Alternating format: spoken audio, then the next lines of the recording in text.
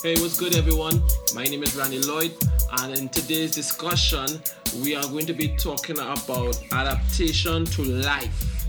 Adaptation but to life is about a study a psychiatrist did. His name is George E. Valiant.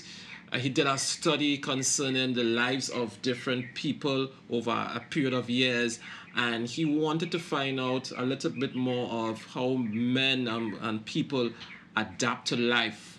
All right, and he came up with some mechanisms, and we are going to study some of those mechanisms. Last week we studied mature mechanisms mature people would use to adapt to life, and now we're going to be talking about immature mechanism people use to adapt to life.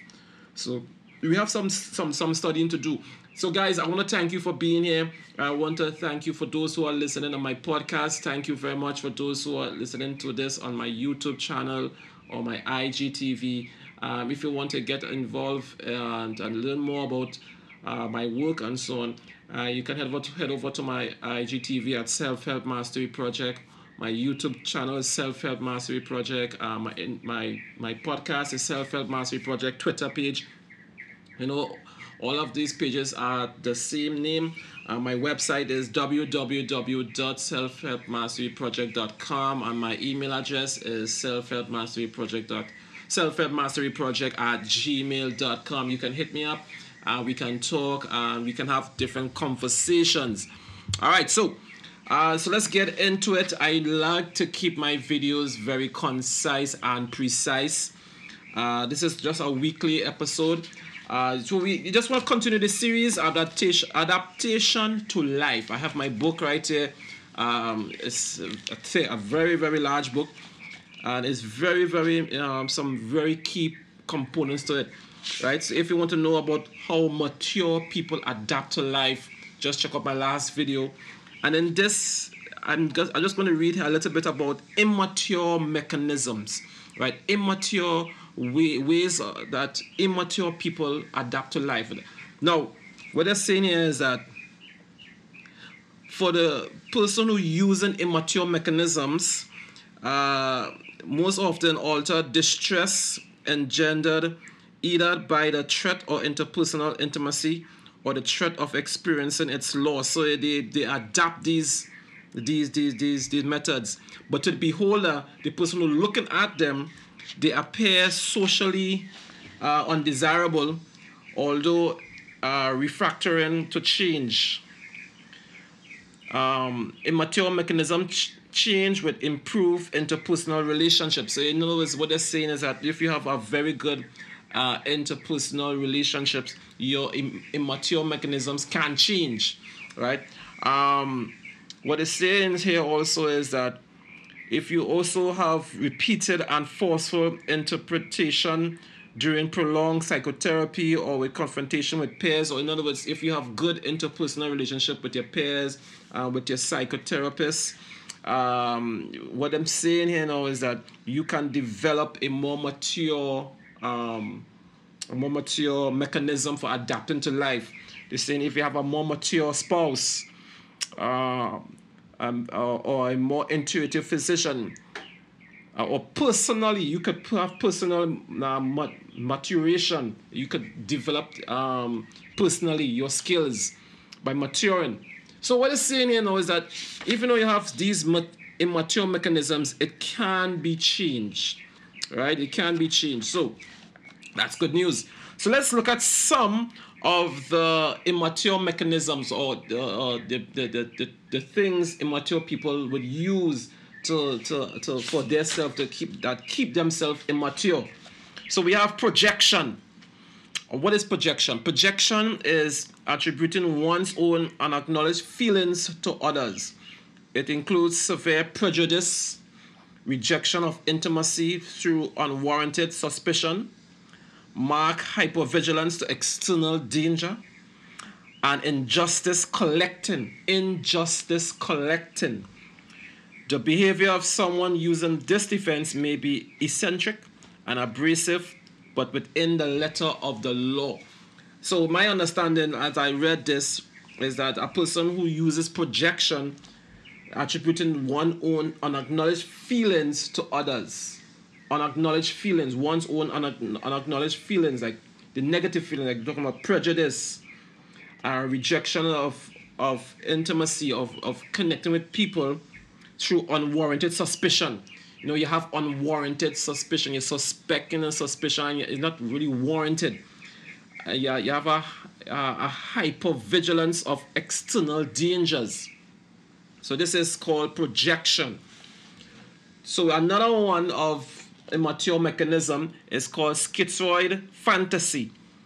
Schizoid fantasy. Now, what is we have understanding what is fantasy, but the schizoid fantasy is a tendency to use fantasy and to indulge in autistic retreat for the purpose of conflict resolution and gratification. The tendency to use fantasy and to indulge in autistic retreat. So let me just continue with it. It is associated with global avoidance of interpersonal intimacy and the use of eccentricity to repel others. In contrast to psychotic denial, the individual does not fully believe in or insist upon acting out his fantasies. Nevertheless, unlike mere wishes, schizoid fantasies serve to gratify unmet needs for personal relationships. Right? So, in a sense, what they're saying here is they tend to use fantasy to indulge in and to retreat for the purpose of conflict resolution. So they retreat, they literally retreat. So what I'm gathering here is that these people have not developed a level of interpersonal relations. So they have this type of fantasy that they would withdraw in themselves. That's what I'm hearing. I'm just reading here. They would withdraw just to and have this own fantasies in their mind, right? So this is that. Associated with global avoidance, it is associated with global avoidance of interpersonal intimacy and the use of eccentricity to repel others. So they're repelling people, right? Some serious stuff here. This is immature mechanisms. And then we have hypochondriasis. Hypochondriasis. What they're saying here, no, this is immature mechanisms, some big words. This hypochondriasis, the transformation of reproach towards others arising from bereavement, loneliness, or unacceptable aggressive impulses into first self-approach and then complaints of pain, somatic illness, and neurasthenia.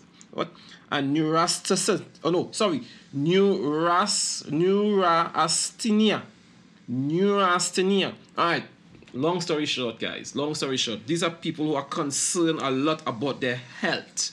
They are not just they're not just health conscious. They're way beyond being health conscious. They complain about pains, about stuff about their bodies that not really there, but they're wanting that help from people, but they don't really have pains or they don't really have any problems with them in their body. It's like they want help from people. They're constantly wanting help from people from a health perspective when they don't really have pains in their body, when they don't really have anything wrong with them, but they feel that something is wrong with them and they're constantly worrying about their health when there's nothing really there to be worried about. They complain about pains in their body when there's no pain there.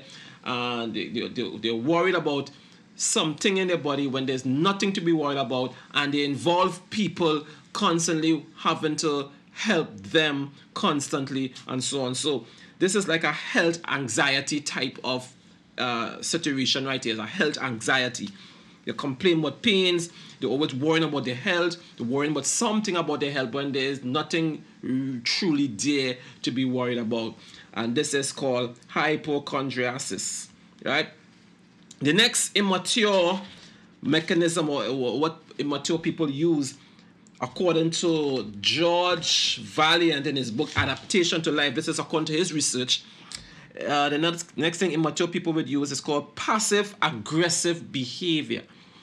Passive-aggressive behavior.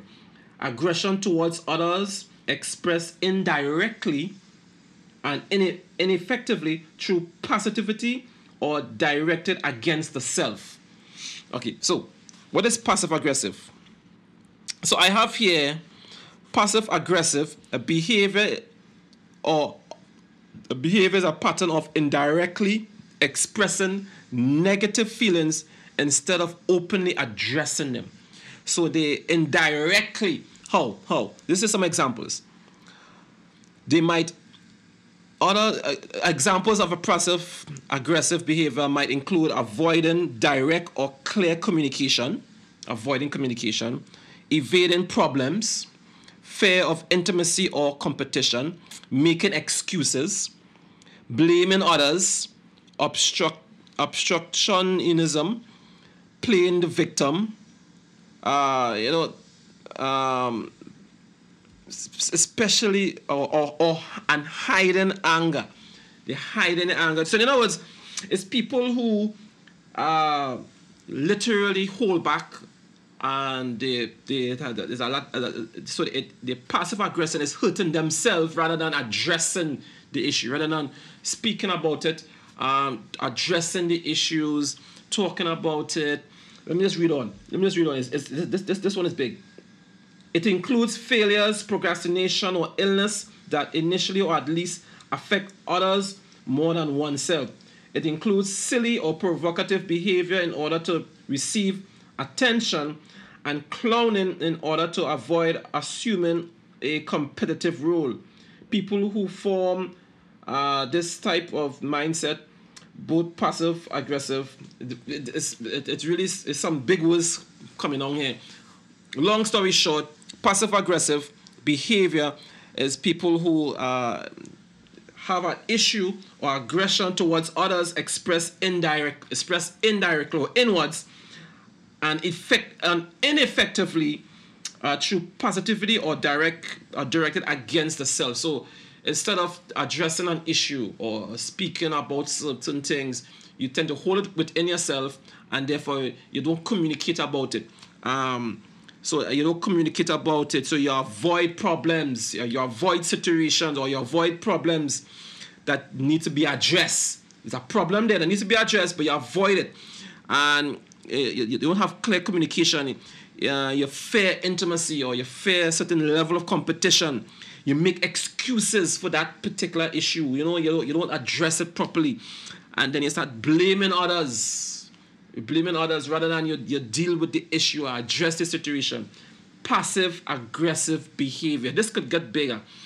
We can get into this a little longer, but we don't want to get into that today. So let's get into another one. I'm going to give one more immature mechanisms that people use. Immature people use for themselves. Acting out. It's called acting out.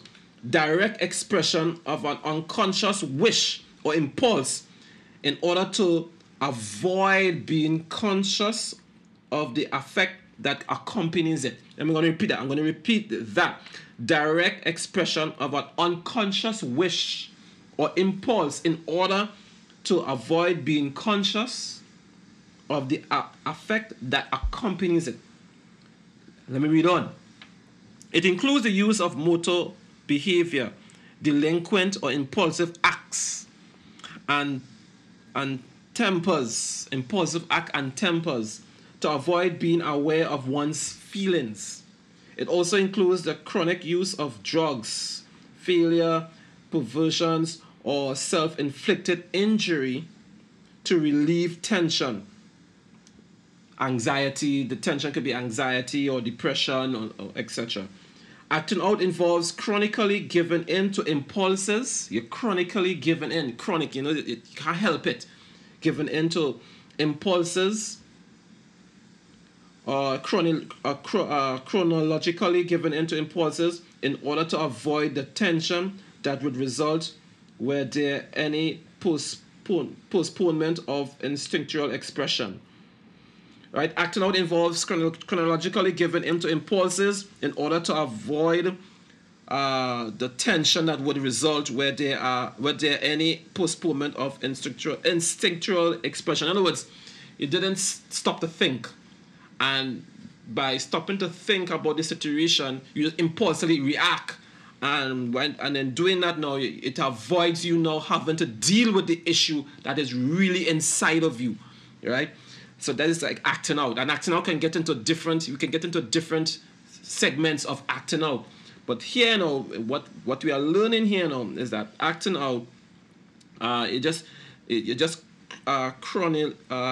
chronically given into impulses in order to avoid the tension that would result, of trying to avoid the tension of dealing with the issue inside of you, dealing with what's really happening inside you. So instead you're acting out, trying to act out, rather than coming to terms and dealing with the issue. So this is immature mechanisms, immature things people would use in immature individuals, right? So it is also involved in character disorder in adults. Character disorder, people who they haven't developed their character. So they call this immature mechanisms. Woo, this was a little deep. We have also psychotic mechanisms people would use. Psychotic, and this is like getting into the, psychotic. We can do psychotic. And there's something called neurotic defenses. Neurotic defenses. We're going to get into some of these things. It's a very big book. It's called Adaptation to Life. It's a book that involves a study about what a psychiatrist studied some people within a certain lifespan. So there's a study that he did, and he studied these individuals. We're not going to get into the actual study itself. You can read up on it online. It has so much about it. But I just given his glossary of defenses. And just to say one last point. When you really think about it and you read his book, when you really get down to it and you understand how healthy people with mature defenses, he said when you read it, when you really read this book, at the end of it, he really said that people who understand what love is, people who understand what love really is, learn how to have a mature lifestyle. They didn't say they never make mistakes. He didn't talk about mistakes and errors. We're just talking about mature mechanisms, right? And he said that people understand love and connecting with people and relationships. They understand how to have they understand how to use mature mechanisms to live life. Right, but we could get into that sometime in the future in this series called Adaptation to Life. But I just wanted to keep that in mind. In all his study of all these individuals, he said that the ones who use mature mechanisms in life, they understand love. They understand what love is, and they understand connecting and having and maintaining and having good relationships with people. They understand that. We're going to get into that a little bit in this series called Adaptation to Life, because it's really serious and I understand some of it. Some of it I don't understand. I have to seek counsel from my mentors. But what I learn from it, I'm going to share with you as much as I can, because we want to learn how to manage ourselves. And I'm not just saying this towards you alone. This conversation is towards me too as well, and I am learning as well. So if you have any questions about what I've just spoken about, let's have a conversation, guys. Just comment below or send me an email. Let's have a conversation about what I've just learned or what I've just shown you here concerning adaptation to life in the immature mechanisms that immature people would use to adapt to life. Thank you very much, guys, for coming across to this episode. Episode 2, immature mechanisms that people will use. And I want to thank you again, guys, and I will see you on the next one.